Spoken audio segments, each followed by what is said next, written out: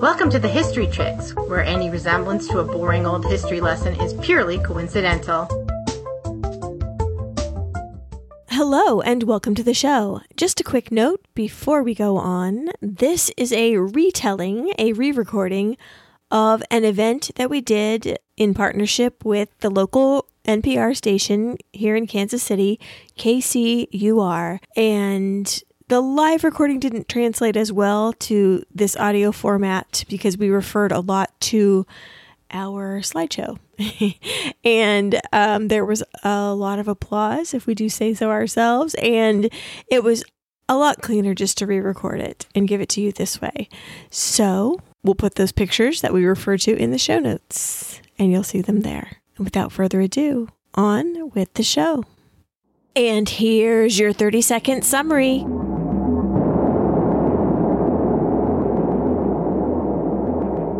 And the silken, sad, uncertain rustling of each purple curtain thrilled me, filled me with fantastic terrors never felt before, so that now, to still the beating of my heart, I stood repeating, "'Tis some visitor entreating entrance at my chamber door.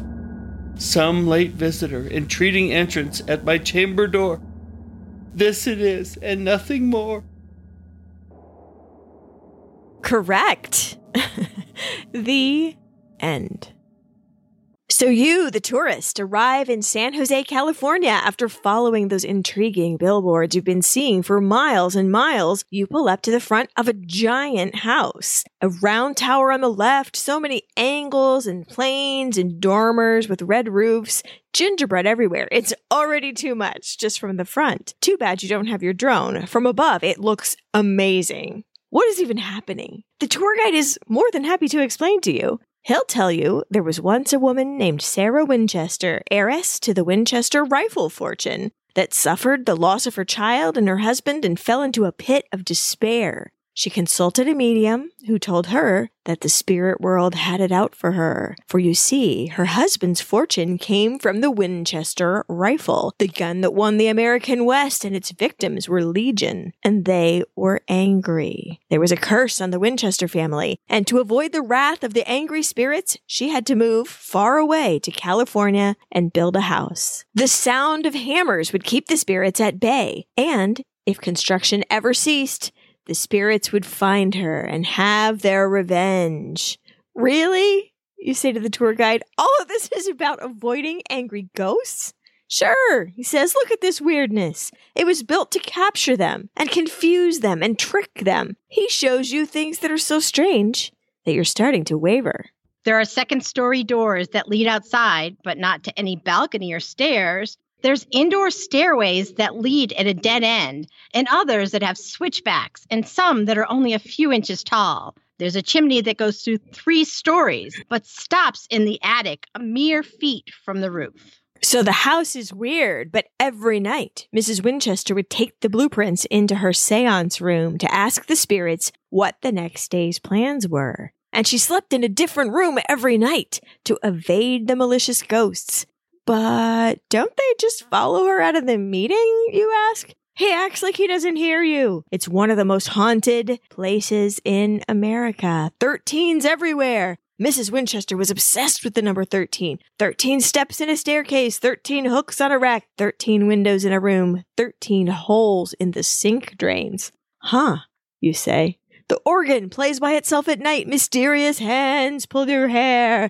And there's a ghost with a wheelbarrow in one of the basements. Even the famous skeptic Harry Houdini admitted there were ghosts everywhere, he says. Whoa, whoa, whoa, you say. The History Chicks told me a whole different story. And it goes a little something like this.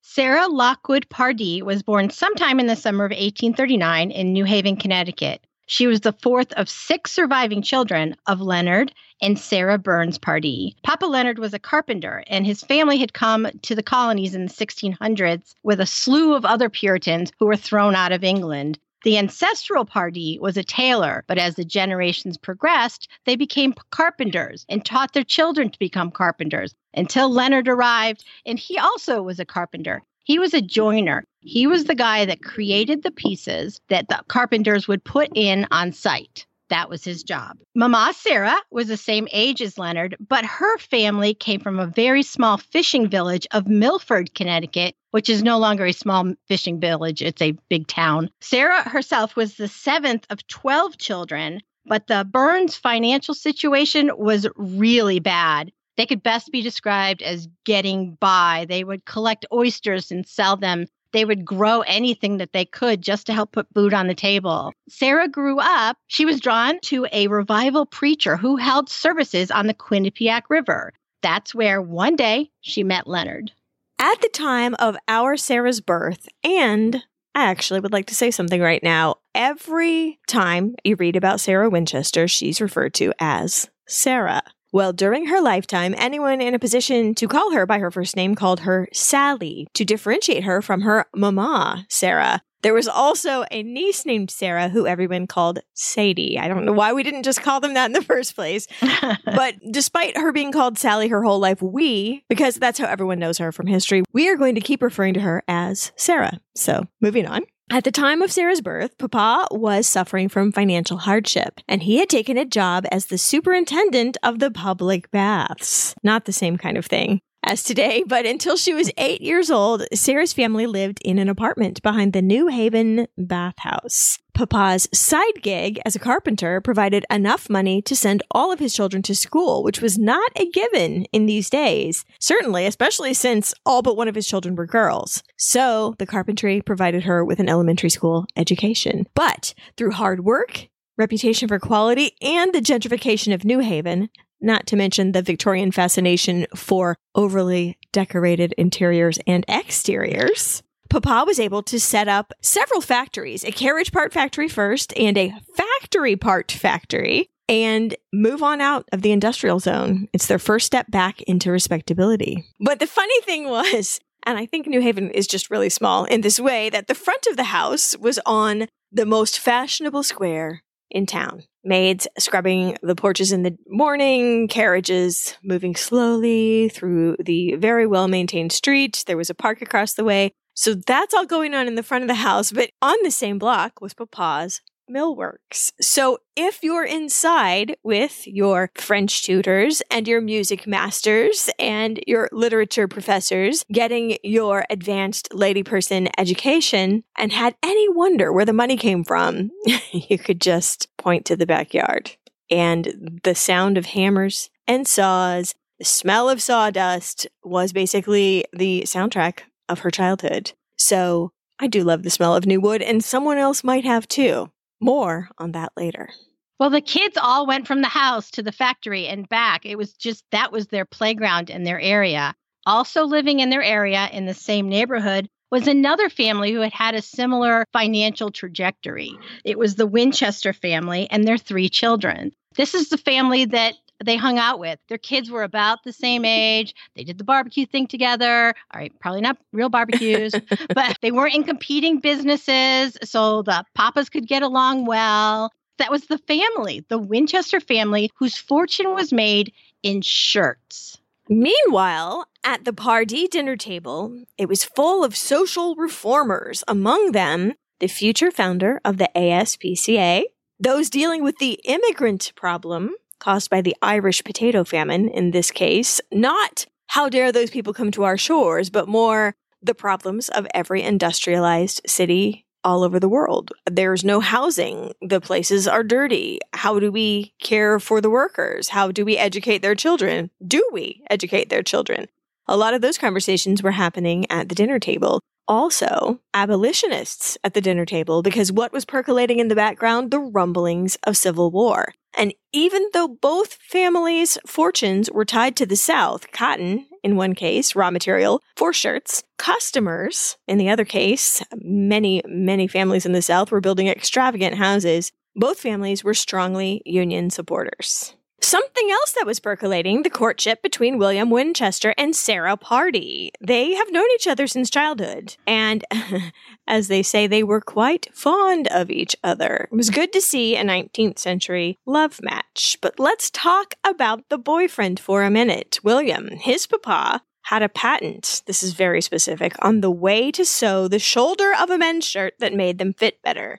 And he was one of the first to have a factory using the new sewing machines. He took a risk, and it really paid off. There were 500 of them in operation 6 days a week at the factory, in addition to thousands of workers, mostly women and children, who put out 500,000 shirts a year. This is the industry that William was raised to take over. William himself, he was blue-eyed with reddish hair. He was very thin. He was 5'9" with these massive mutton chops.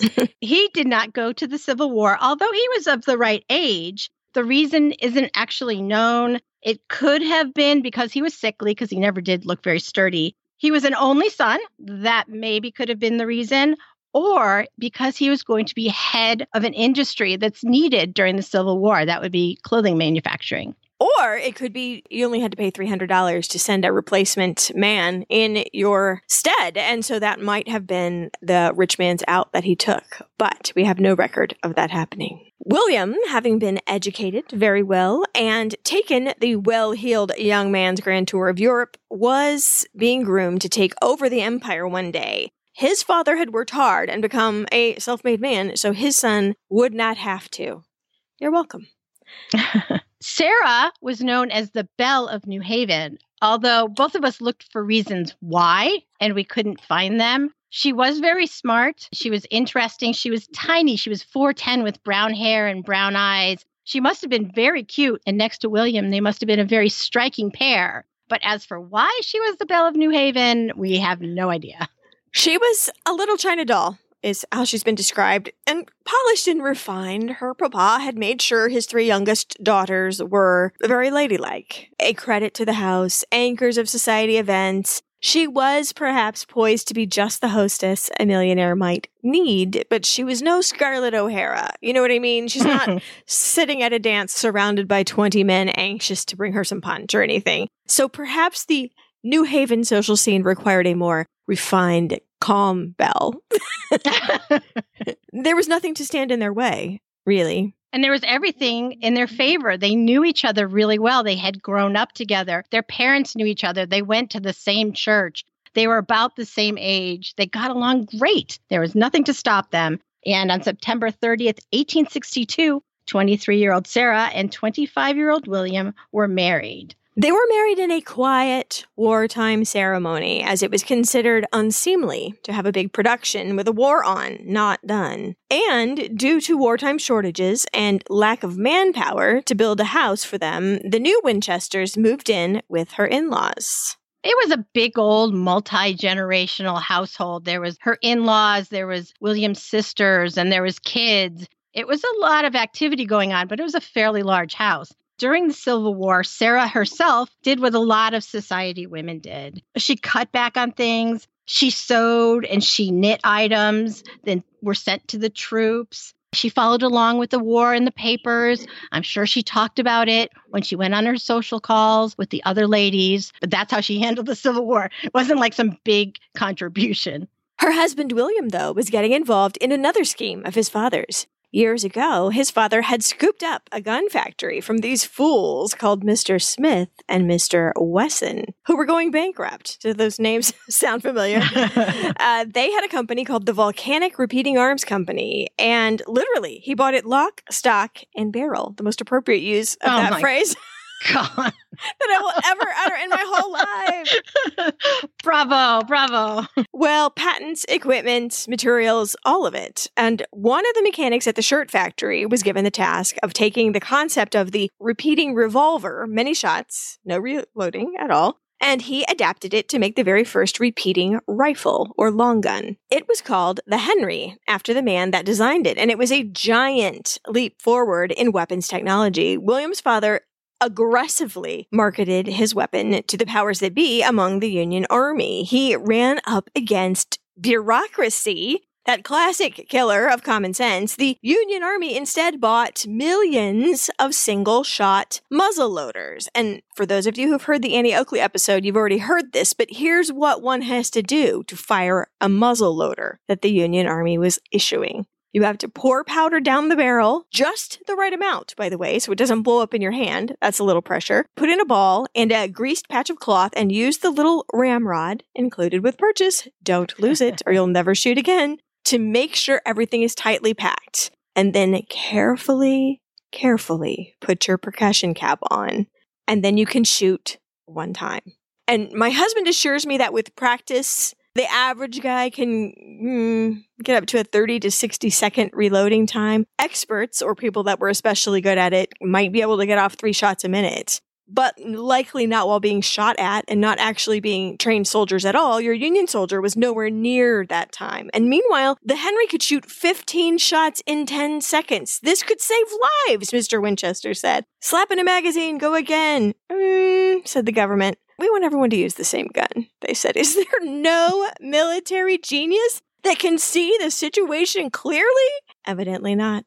But individual soldiers and officers purchased them on their own to take to war, which was very wise. It was worth the investment. It was $42 then, which is about almost $1,000 in today's money. But when they showed up on the battlefield, it quickly got a reputation. And the Confederate soldiers were known to say it was, quote, that damn Yankee rifle that they load on Sunday and shoot all week. So Papa Winchester wasn't selling to the United States during the war, but he was a very good marketer. And he looked at the globe and he said, well, the United States isn't the only people that are at war. So he went overseas to sell his guns, and he sold them to the French. He sold them to the Ottoman Empire. He sold them in South America. He sold them all over the world, a lot more than he was selling them in the United States. And then something happened that changed the course of the Winchesters' lives forever. Having been left in charge over at the gun factory, the designer, Mr. Henry, staged a coup. He had been left with power of attorney. And so while the boss was in Europe, he just stole the company, reincorporated it, cut the Winchesters out completely. And he thought the deed was all settled, and he settled down to count his profits. But when Grandpapa came back to America like an avenging angel and made the banks call in all the loans, Mr. Henry went under. He was defeated, and I would not be surprised to hear that he rolled all the way down to the gutter. But who now, said Grandpapa, am I going to trust to run this new Winchester repeating arms company that I have just reincorporated? I thought I could trust this guy, but now evidently I have no one on earth to trust with this but my son. So from now on, although Sarah Winchester got married to shirt money, she was now going to live on gun money.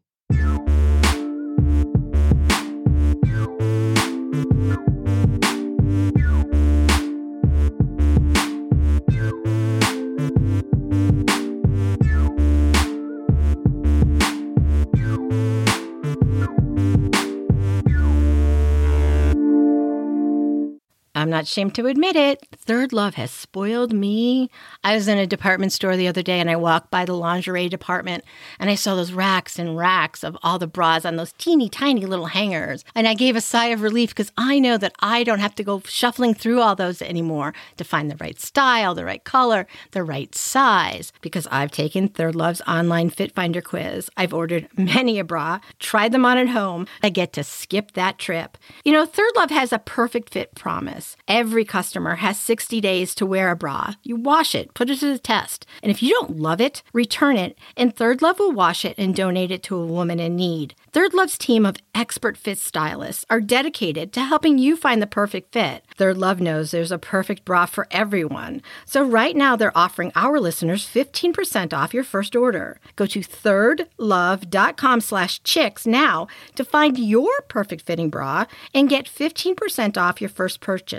That's Third Love. Spell it out, THIRDLOVE.com/chicks for 15% off today.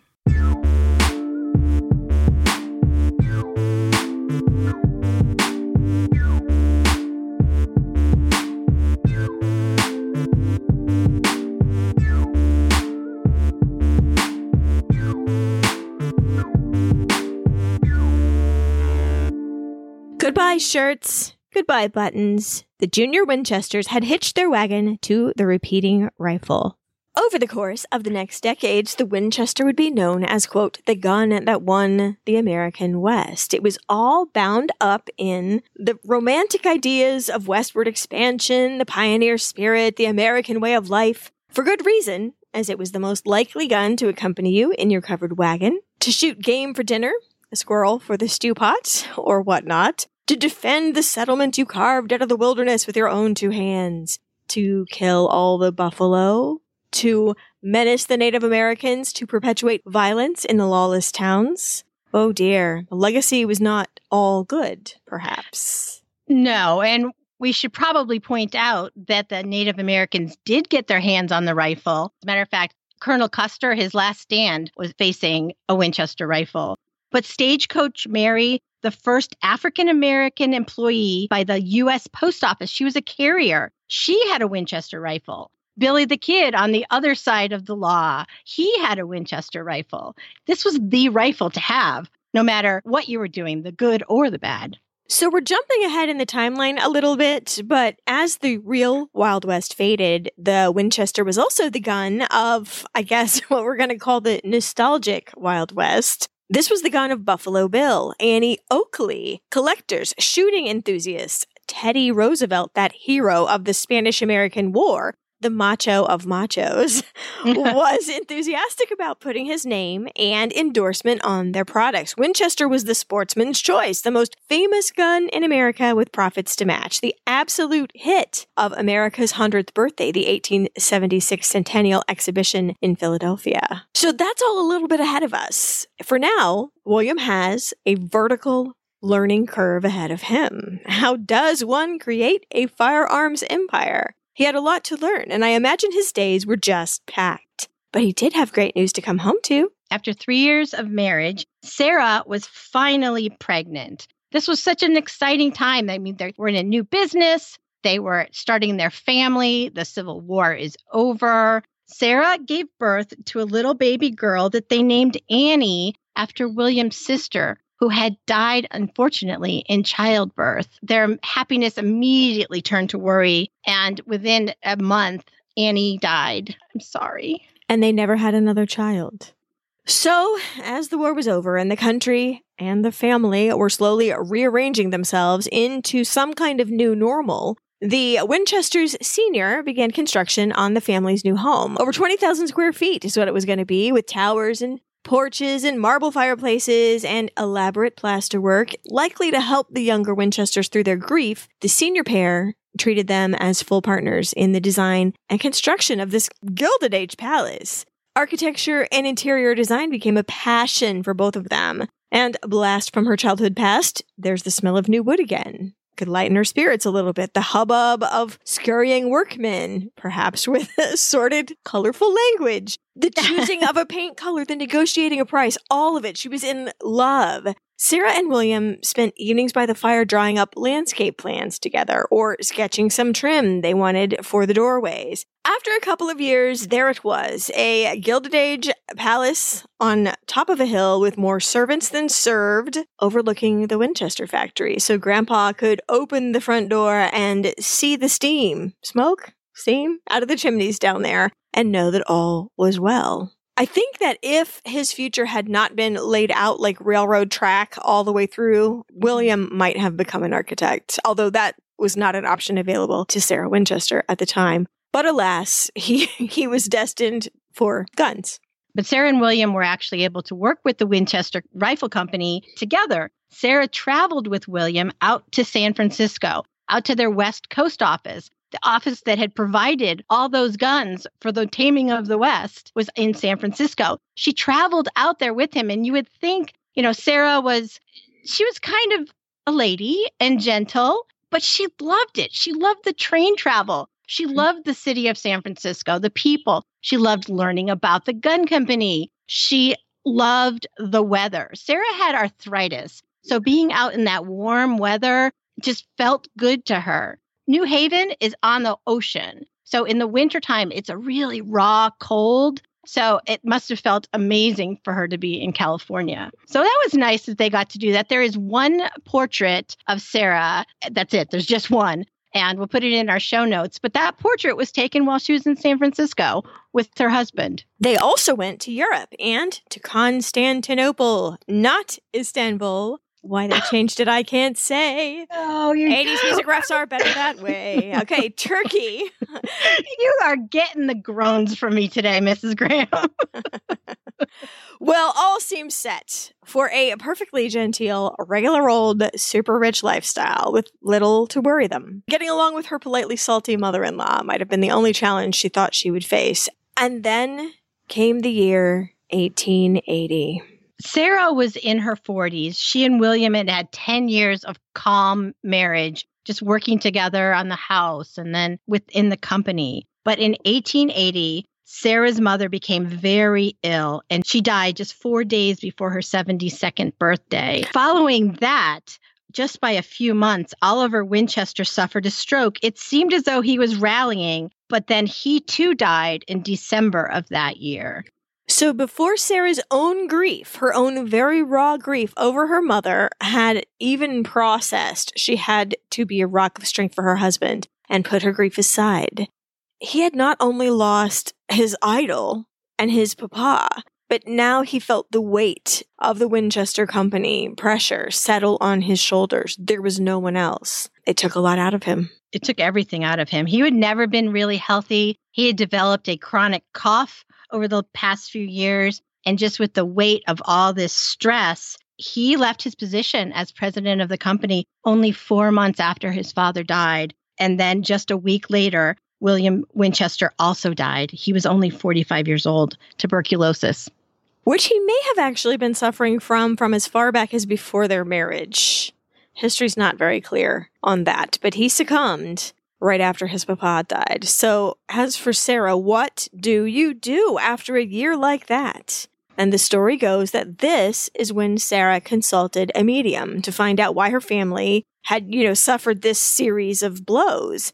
And if she did consult a medium, she would have been in no way unusual for a woman of her time. Spiritualism was a respectable movement practiced through America and Europe at the time. Seances were very fashionable. If there'd been any straw to grasp after my mother died to talk to her again, I would have taken it. And Sarah's society said it was perfectly okay, even for respectable Christian women like herself.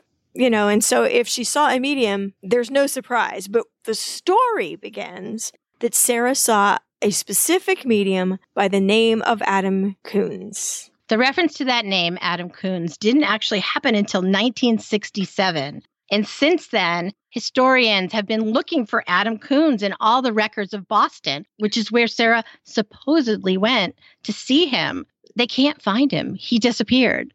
So maybe that's the mystery of the Winchesters. I don't know. Well, and he supposedly told her she had to go out west and build a big house and save herself from all the spirits. But where did she go immediately after all these deaths? She went the exact opposite direction, to Europe, where she stayed for over 3 years. We don't know exactly where she went. At that time, women only liked to be in the papers for a few reasons: for their birth, their marriage, and then their death. That's it. They didn't want their names in it. So there's no trail of where she went. The only thing that we know is that she was listed in the social directories as, quote, removed to Europe. So I have my own theory, which is a rich widow was in a unique position in Victorian society to be beholden to no one. A rich widow is one of the most powerful women in Victorian society.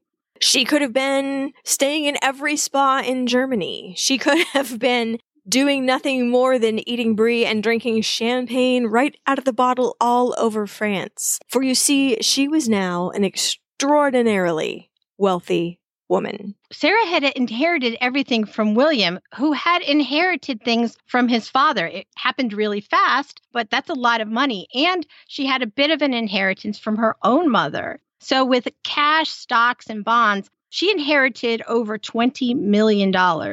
That is about $519 million in today's money. That is a lot of money.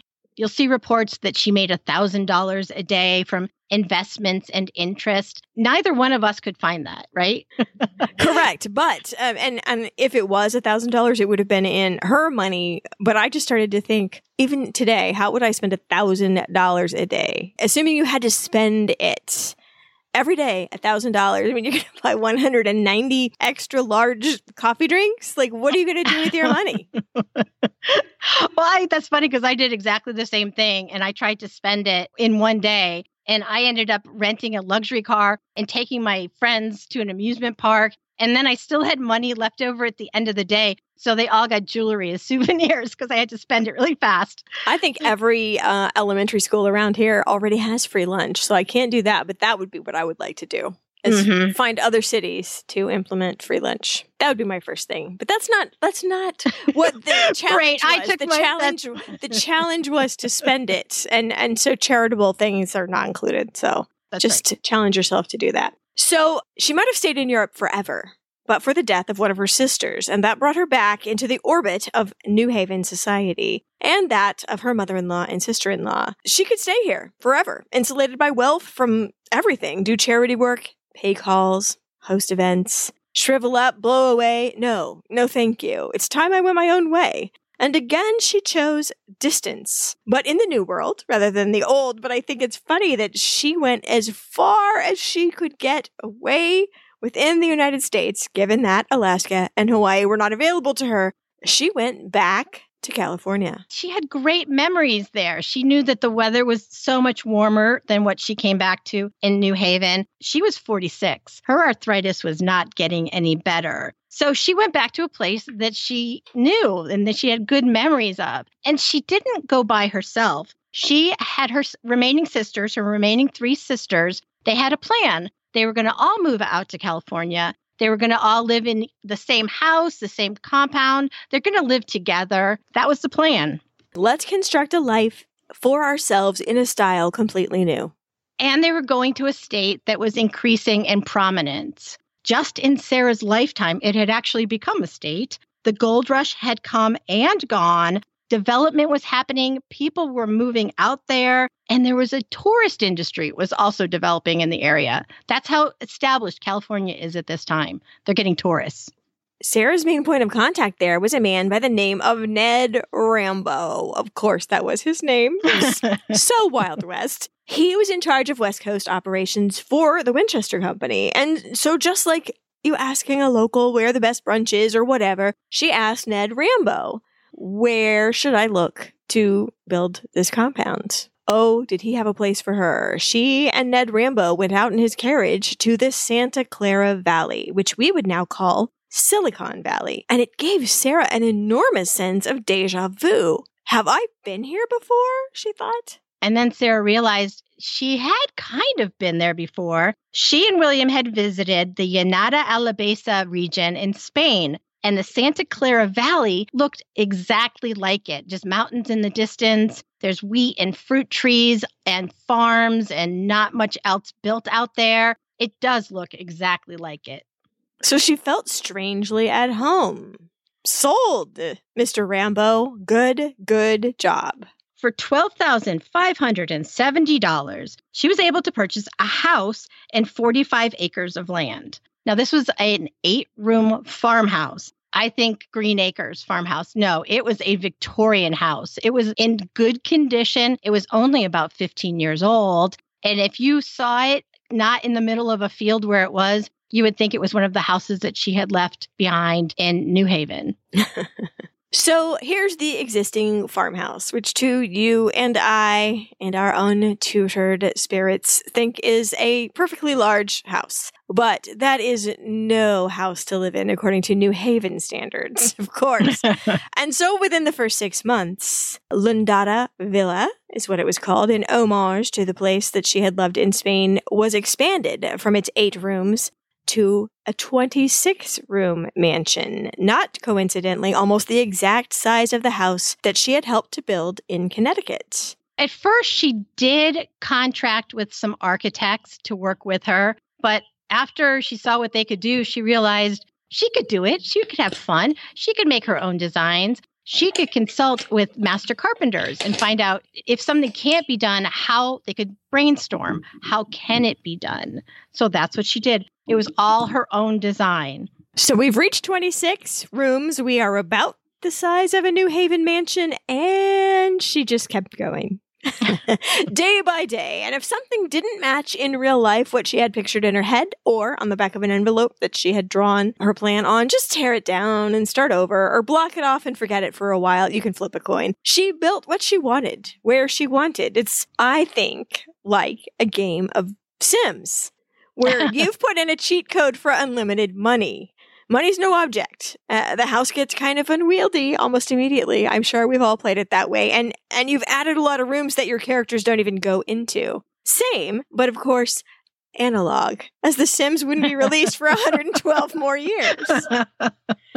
So she didn't work from a master plan, but from some inspiration or other. An article she'd read, a house she'd passed, a dream she had, just what if? What if? You know, it doesn't matter. If she walked into a room and it was chilly, she had a fireplace built. If she didn't like the look of the California redwood floors upstairs, she had them refinished to look like the hardwoods that she's familiar with from Connecticut. She faux painted all the hardwood. There's parlors and balconies and a maze of hallways that connect the rooms that Sarah herself described as rambling. You think? Yeah, I think. Some people have comfort food. She had comfort sawdust. The whack of hammers was like the lullaby of her childhood home. It gave Sarah the most enormous and deep amount of pleasure to wander the completed areas of an evening, comparing her notes with what had been accomplished. And so I just wanted to say joy, not fear, accompanied her building process. She was busy. She was happy with her weird and giant hobby. She was just fine. And the room that she loved the best was the ballroom. The ballroom was extraordinarily ornate. It had a lot of the finishes like her father might have created in her childhood. The floors themselves were 6 different woods inlaid. There's a pattern across the whole floor. The fireplace has stained glass windows on each side, and one of the sides has a Shakespearean quote in it. So I did say that she had nothing but joy in her work, but that might not have been entirely true, because in the stained glass on one side of that fireplace in her favorite room, the ballroom, is the following phrase: "These same thoughts people this little world." That's from Shakespeare's Richard II. Fair enough. Whatever. Well, the story of Richard II, he was the king. He was rich. He was respected. And suddenly there was a coup, and he's been thrown off his throne. He is poor. He is friendless. He's put in prison. His glorious existence is reduced to being alone in a room. And the rest of that statement that Sarah immortalized on her stained glass window is this: "I have been studying how I may compare this prison where I live with the world. And because the world is populous, and here is not a creature but myself, I cannot do it. Yet I'll hammer it out."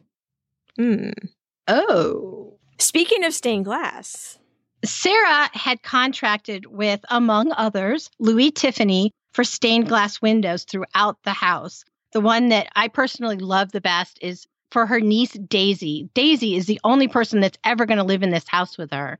She had a window made for Daisy's room that has daisies on it. It's just beautiful. But Sarah loved these stained glass windows, this art glass. She loved it so much. She had more windows made than she had space for. And to this day, they're on display, but they've never been in a window. They're just backlit, hung from the ceiling in a like a museum-like environment. It's very pretty. It had always been believed that they were all Tiffany windows. You know, Louis Tiffany had made them all. But just this year, there was an envelope that was discovered during some renovations. And in it was an invoice for a commissioned window from the Pacific American Decorative Company. That is the company that all the upscale houses in California were buying their windows from, their art glass windows. So all the windows aren't Tiffany's. They could be made by other manufacturers as well. However, Louis Comfort Tiffany has the unhappy distinction, like Kleenex and Band-Aid for having become the generic term for such a lamp. You know, if you go to JCPenney and get a Tiffany lamp, you're not really getting a Tiffany lamp. But that's how they're referred to. So technically, they're all Tiffany lamps. Okay. I had never seen the term art glass before until I was researching this. It's like, oh, there's another name for it. Well, she also used the latest inventions in her house, not just the latest artisans. The Annunciator was one thing she used that seems, we'll put a picture of it on the show notes. It seems very strange to our eyes, but to the average rich person of the day, this is just what one had. You push a button in certain zones of the house, and hey presto, down in the servants' quarters, an actual paper card drops behind a number to tell you which zone of the house your mistress wishes for you to meet her in. Kind of like the bells that you'll see at Downton Abbey, although they're a lot more specific. Sarah's staff had to locate her a little bit farther. They got to the wing and the floor, and that was about all they could get to. Marco! Polo! So that wasn't radical for the time, though super weird to us. Now, what was radical for the time is pushing buttons to get light. What? Sarah had the house wired for electricity. But remember, she's out in the middle of nowhere. Where's this electricity coming from? It's not like we have it now, lines coming into our house. She had a generator built, and that generator powered water pumps. And those water pumps generated electricity so that she could go into her ballroom and push a button on the wall and her gaslit chandelier would light up. That sounds dangerous to me. Gas and electricity. You know, up until we did a remodel, I had light fixtures in this house that said on the sconces, stamped into the actual wrought iron, it said, illuminated gas, do not blow out. And so I must assume that they were triggered by electricity too, because you would push a button and the light would go on. And I assume that's just what happens when there was gas in the wall too. Well, and the reason they did that is everyone was used to candles. And if you blow out a gas light, well, you're not going to wake up. No, that's true. So in my house, they're a charming anachronism, but at the time, they were cutting edge. She also had the house plumbed. It's reported that she has 13 bathrooms. We honestly have no idea how many bathrooms she had, but she did have the whole house plumbed for them so that she could have her bathtubs and her newfangled shower running. A shower, which right now looks a little bit primitive, but I assure you it was very avant-garde at the time. And just like a college dorm that I was in at KU, the shower head is mounted very low. True, she was very, very short, but my dorm was built in 1962, and in 1962, the ladies with their big beehives did not want to get their hair wet, and the designers thought, that is what women's hair is going to look like forever. And so all the showers are mounted so low that I, even at 5 feet tall, find them very low. I don't know what kind of maneuvers men folk in that dorm have to do to get their hair wet these days. But so that shower is mounted extraordinarily low. And speaking of water, Sarah had a solarium. Of course she had a solarium. I want a solarium. She had a solarium, and all the plants that were growing in it, when they were watered, the water would run off the plants down into some piping outside the house to water the window boxes. And this was pre-drought California. This was reuse and recycle before it was even necessary. So good. Also, it was so radical to have indoor plumbing at all. Even one cold water tap where you turned a faucet and the water would come out was so rare that less than 1% of American households had this feature in their house at the time. You know, even in my grandparents' summer cottage on a lake, when I was a kid in the 70s, we had to pump the water in the kitchen. That's how we got our water, priming the pump and pumping it, which was fun for like the first time. And then it got to be such a drag. But this is in the 1970s. So that tells you just how advanced Sarah's house was in the 1890s. There were also elevators. Yes, 3 of them. So Sarah looked around and decided, hey, there's one dimension I haven't explored. So she decided she was going to build up. And there's a lot of up. So she had to hire between 20 and 30 craftsmen. And the house started to expand. 3 stories, 4 stories. She built a 7-story brick tower. And when it was completed, she looked at it and she said, that doesn't match what's in my head. Tear it down. Let's start again. And then she tore that one down. 16 times she tore this tower down before it was built to the vision she had in her head. And what did the workmen think about this? Well, Mrs. Winchester paid double or triple the going rate. And looking around, there was always going to be work at this place. And so what they thought was, hey, we're the brawn, not the brains. Pass me the sledgehammer.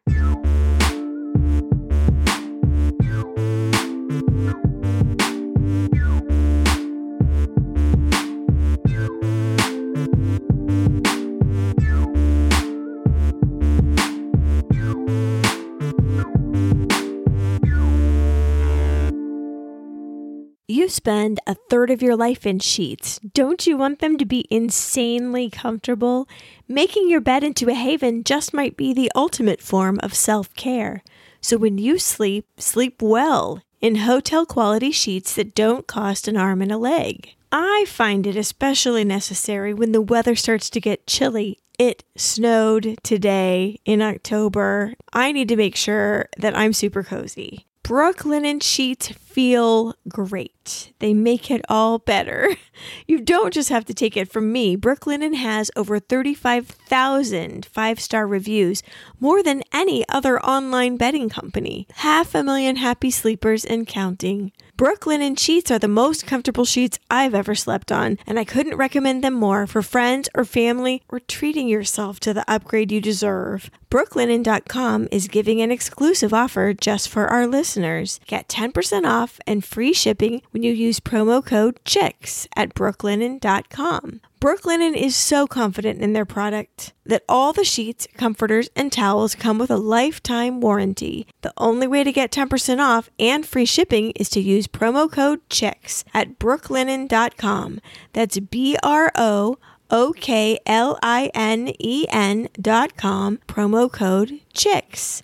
Brooklinen. These are the best sheets ever.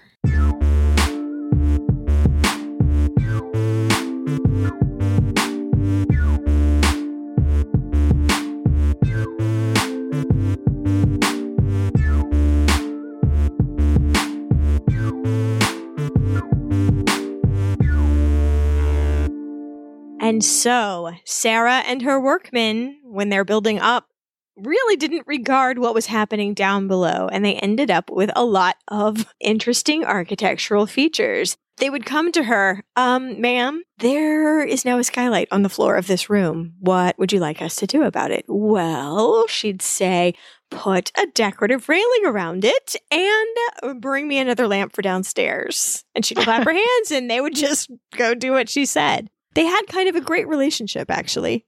You'll read reports that they didn't, and you'll read reports that Sarah had to keep working on the house or else she was going to die, that these contractors and these workmen worked 24 hours a day, 7 days a week, 365 days a year. Not the case. There's records of her giving people time off. People needed time off. She needed time off from them. She sent them away for weeks on end when the weather was too hot to do construction. So that 24/7, 365 thing isn't actually true. Maybe the construction isn't chasing away ghosts so much as keeping away house guests. Well, you know what else it kept away was her sisters. You know, the original plan was for the sisters to live in the house with her. And then the extended plan was, we'll have a compound. That never happened. But Sarah made sure that her sisters had houses in areas that they wanted to live. So they were as happy with their house as she was with hers. They're all still in the San Francisco area. They're all still getting together, but they're just not under the same roof, which is probably best for everybody.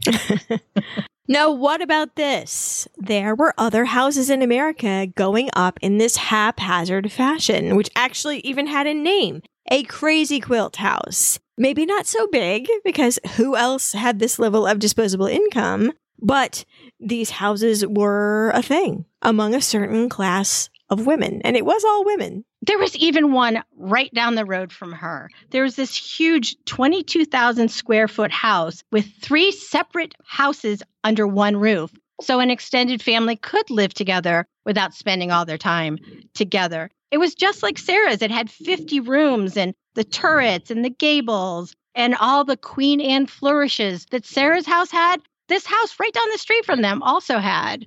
And back in Connecticut, Elizabeth Colt, she was building a kooky house of her own. Colt is the other firearms manufacturer in Connecticut, in addition to the Winchesters. So it's not just happening in Sarah's backyard. I'm reminded of Marie Antoinette's Hameau, her play farm. Surely you've heard one of our 2 episodes about Marie Antoinette.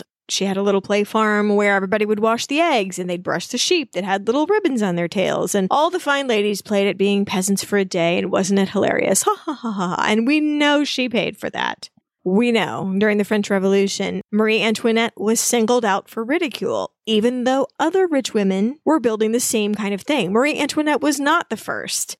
So I did have that thought. All the ridicule came to Mrs. Winchester. The outside of Mrs. Winchester's house was already a drive-by tourist attraction, even if you couldn't go in. So it was already starting to attract that kind of alarmed attention, even back then. Sarah, when she had moved out there, thought she could just move out as this wealthy widow. She didn't think that people would associate the name Winchester like they did in New Haven. You know, in New Haven, she'd walk by and it was like, ooh, there's a Winchester. She thought if she moved across the country, she would have none of that. She would have a little bit more anonymity and a lot less celebrity. Unfortunately, that's not what happened. So when she didn't socialize with the ladies down the street, they started making stuff up about what she was doing in her house, and nobody ever goes to visit her. Meanwhile, you know, her nieces and nephews and their kids are all playing in the yard, having so much fun at Aunt Sarah's house.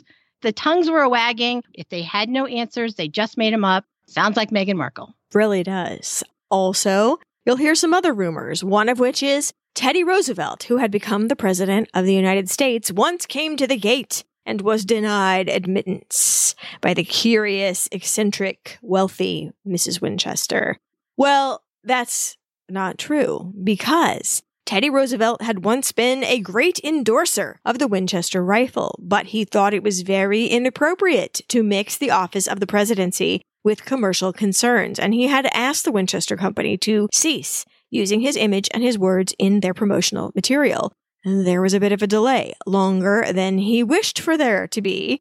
So there was a little bit of, I wouldn't call it bad blood, I would call it tainted blood between those two at the time. And he would not have called on her because calling on her would be tantamount to lending his name to her product again. He did not. He did not call on her.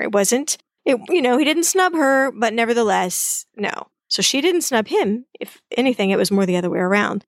And another persistent and malicious rumor is that she was creating an ark to save her from what she believed was going to be another great flood.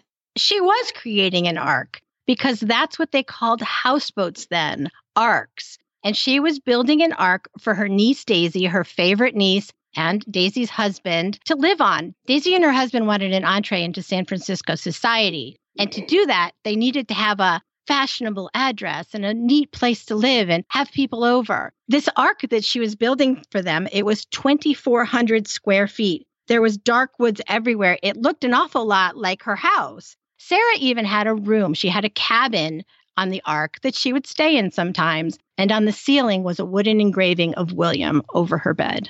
So she never stopped mourning. It wasn't just Queen Victoria who did not cease mourning her departed husband. So I felt that was very touching to me. Well, she didn't help her reputation when she decided to go toe-to-toe with some of the most powerful people in America, railroad executives. As the railroad was expanding, they were taking more and more private land in a policy called eminent domain. And they wanted to build a railway through Sarah's property. Now, over the years, she'd been buying up farms in the area as they'd come on the market, and her personal property was growing and growing, and they wanted to cut it with a train? Not cool. No. So Sarah fought the bureaucracy. Daisy fought the bureaucracy. At one point, Daisy and her husband had a restraining order placed against them because at night they'd go out to where the surveyors had pounded the stakes into Aunt Sarah's property and pull them up, and then they'd resurvey the next day and they'd pull them up again. For a while, people thought it was Sarah that was doing it. Now she's getting to be a little bit older. I don't see her traipsing through the fields before they found out that it was Daisy and her husband trying to help their Aunt Sarah out. Well, she lost the battle, and the railroad ended up crossing her property. And it was not just the powers that be of the railroad that were against her. The earth suddenly turned against her. In 1906, an event happened called the Great San Francisco Earthquake, a 7.6 on the Richter scale that devastated the nearby city of San Francisco, which either fell down or largely caught on fire. 3,000 people died. And it is the earthquake that caused many of the anomalies that we point to today as strange and eerie. The damage to her house was extensive. That 7-story tower that she had rebuilt 16 times, that came crashing down. Floors crashed down into rooms below them. Turrets broke off. Porches on 2nd and 3rd stories fell off. There was broken and cracked plaster and shattered art glass everywhere. Here's a rumor, unsubstantiated, is that during the process of the house falling in, Sarah had been trapped in a room for 24 hours, and it took the servants that long to find her in all of the assorted rooms. It's not even proven that she was anywhere near the house at the time. She did have other houses that she lived in. She could have raised all the property. She could have just said, forget it. But at this point, she didn't want to rebuild anything. She had had enough of it, enough of the project. So what she did was she had the least amount of work done to make the house safe. So she had stairwells that had collapsed. She just had them closed off, so they really didn't go to anywhere. Those 2nd-story balconies, she'd had the door replaced, but not the balcony itself. So that's why you can look out onto the abyss and wave down at the kitchen maid from a very precarious perch at a door that just opens onto a shaft. One of the chimneys had collapsed. Instead of rebuilding it, she just had it capped off in the attic. So the chimney stopped and she just wasn't going to use that fireplace anymore. She just was done with this house. There was nothing else that she wanted to do. And after this, there was no more building done on the house. But after all these modifications to make it safe, it looked even weirder than it was before. At one point, Daisy's husband said, quote, "It looks like it was built by a crazy person." Sarah didn't move back into the house. First, she moved onto her houseboat, and then she had kind of a burst of inspiration, forethought. She said, if my boat is so comfortable here, wouldn't this harbor make a great place to have like a subdivision of floating yachts, of floating houses? So she actually had canals started to be built and locks put in and trying to make this community for houseboats, which now we know, okay, that exists. But then it didn't. Unfortunately, she'd had enough of that too after a certain point. She was running into a lot of bureaucratic red tape. One of her contractors kept ripping her off, and she said, okay, I'm done, because she could. She didn't have anything to lose by walking away from it. And that's what she did. She walked away from that project. But she did move into her other houses. She had several houses in the area. And at this point, she started hiring staff, more staff than she'd ever had before. She had ladies' maids and nurses. She had a driver that drove her around in her new limousine.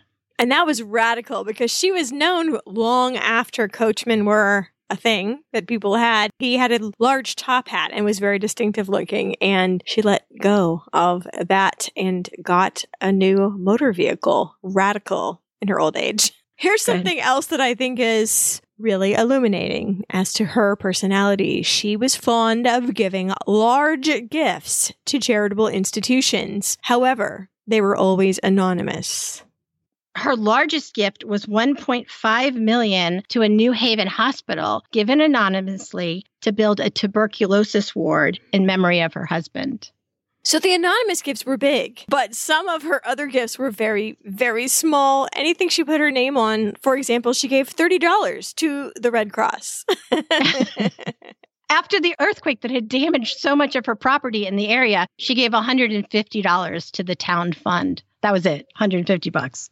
I imagine, though, she gave enormous amounts of money anonymously. I do, too, especially to people that she knew.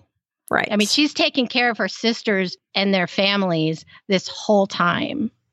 Sarah's health started to fade. She was always suffering from arthritis, which accounts for the small risers in her house, by the way, which are considered very strange. She built them not for resale, but so that she could comfortably go up and down the stairs. There's nothing creepy about them at all. So there's a little destroyer of your dream.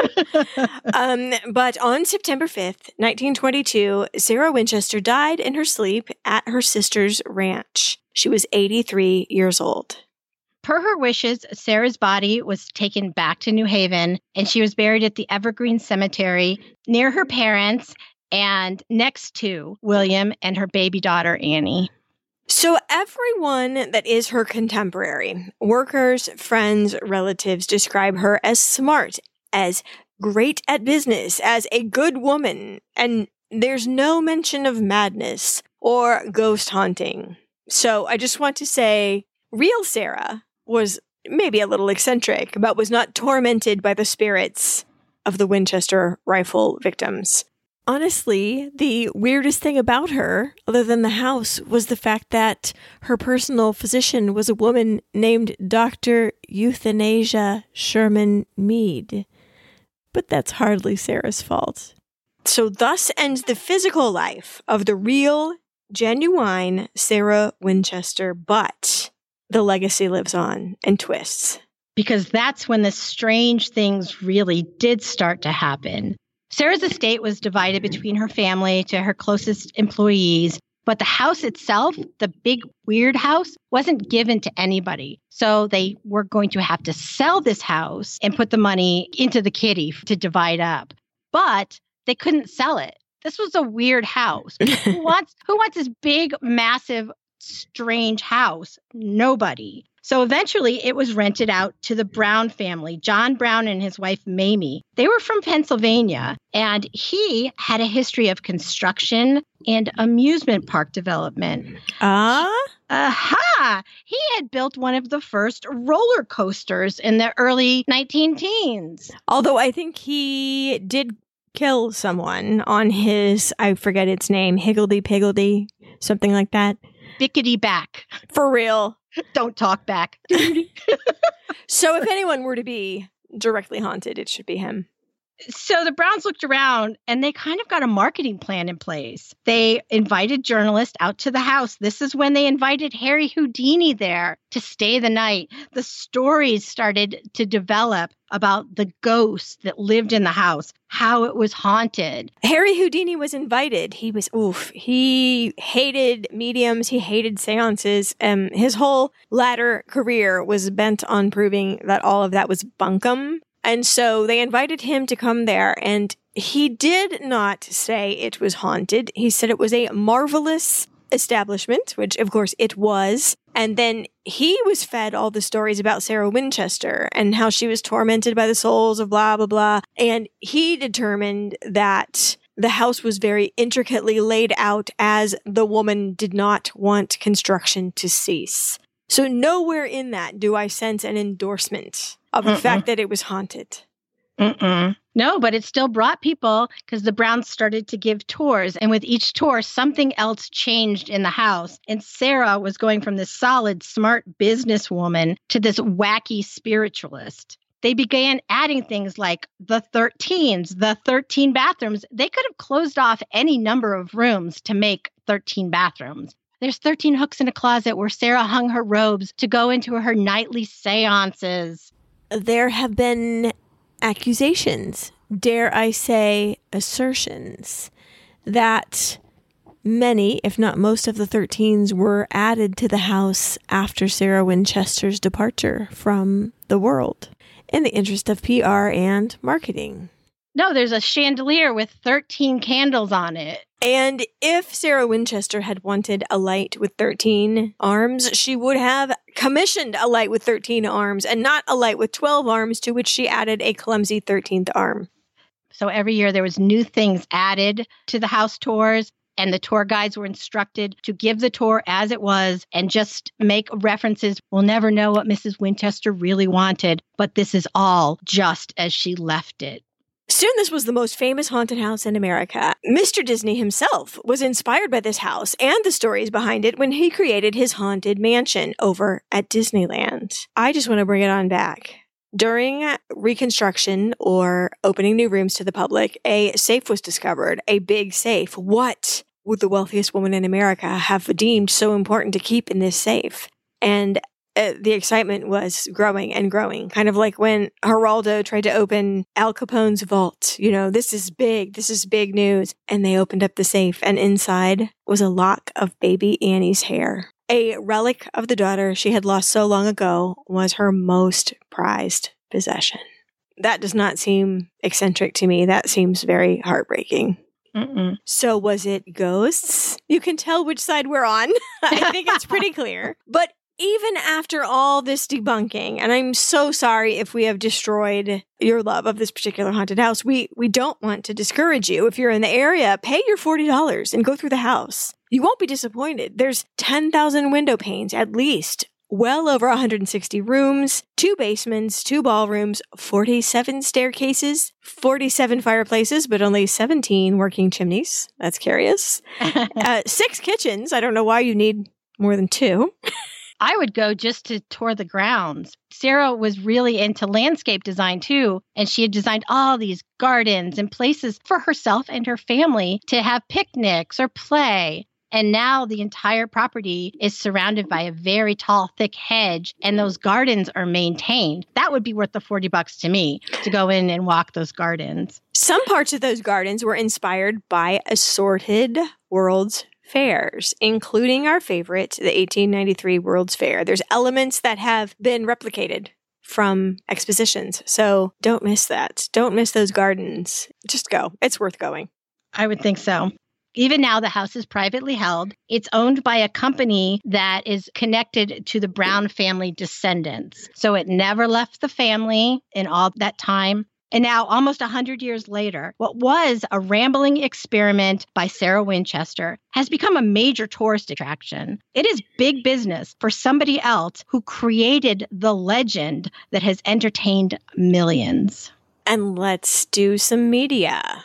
There really is only one biography about Sarah Winchester. It's called Captive of the Labyrinth, Sarah L. Winchester, Heiress to the Rifle Fortune by Mary Jo Ignafo. It's very detailed. I relied on it heavily. Well, I just want to clarify that it's not the only biography, but it's the only biography that doesn't delve deep into Freemasonry or, you know, a deep dive into Da Vinci Code territory or spiritualism or treats the ghost as factual occurrences. I just, let's see, how shall I say it? This is the only dispassionate biography of her that I have found. Yeah, honest. Yeah. It's written by a California historian who used a lot of primary sources, evidently. So I thought it was a good book. I enjoyed reading it. If you're into the Winchester guns, The Winchester, The Gun That Built an American Dynasty by Laura Trevelyan it's a great history of the company. There's a bit about Sarah in there, but it's really about everybody else and the weapons. And as far as historical fiction goes, I found a really cute one for kids. Now it's historical fiction, but it's called Winchester Mystery House, a chilling interactive adventure by Matt Doden. And I had gotten it on my Kindle, and it's one of those choose your ending books. There's like 15 different endings. And so it was on my Kindle. So it was just, like a game to push. I suppose as a book, it would be just as fun, but for kids. I loved those Choose Your Adventure books. That was radical when I was growing up. Yeah. Yeah. Of course, if you go to the Winchester Mystery House, you are certainly going to exit through the gift shop because nobody's snoozing over there. And there are plenty of books that have gorgeous color photographs of many of the rooms, and sometimes even rooms that aren't open to the public on whatever specific tour that you went on. So those you can find online sometimes, but they rely heavily on the ghost aspect, which they would, being tied heavily to the tourist trade in ghost paraphernalia. So just be warned about that. although the photos are really good. And if you can't get to San Jose, you can go online and visit the Winchester Mystery House online. There's not really a virtual tour, but there's information on the site to click around. There's a lot of events, especially around Halloween. They have very special events designed with a light show, and sounds like fun. It does. It does. Now, what isn't fun, as far as I'm concerned, is the new movie starring Helen Mirren called Winchester. Talk about trading heavily on the ghost side of the story. It is actually a horror movie. If that is your thing, you should watch it, but historical accuracy is not its forte. Also, go to the bathroom before you turn it on, because there are some jump scares in there that will shock the liquid out of you. So if that's your thing, please do watch it. Helen Mirren is amazing, but know that it is taken really from the hysterical part of her legacy. You know what I mean? Mm-hmm. So it's not based on fact, which would not be nearly as exciting. Oh, I don't know. Bring me another lamp. Doesn't sound as cool as ghosts haunting you down the hallway, you know. Yeah, throwing you against the wall in the rifle room or whatever it was. Yeah. I don't like scary movies. I watched this over 2 days in the bright sunlight. And even the jump scares, I didn't care for it. I thought the production values were pretty good, but I wouldn't recommend it unless you like scary movies. Like, I think you said that. Adjacent to the movie, I can link you up to a Sci-Fi Wire video where they go through the house with the producers of the movie. So you can actually go into the house from the comfort of your sofa in the broad daylight.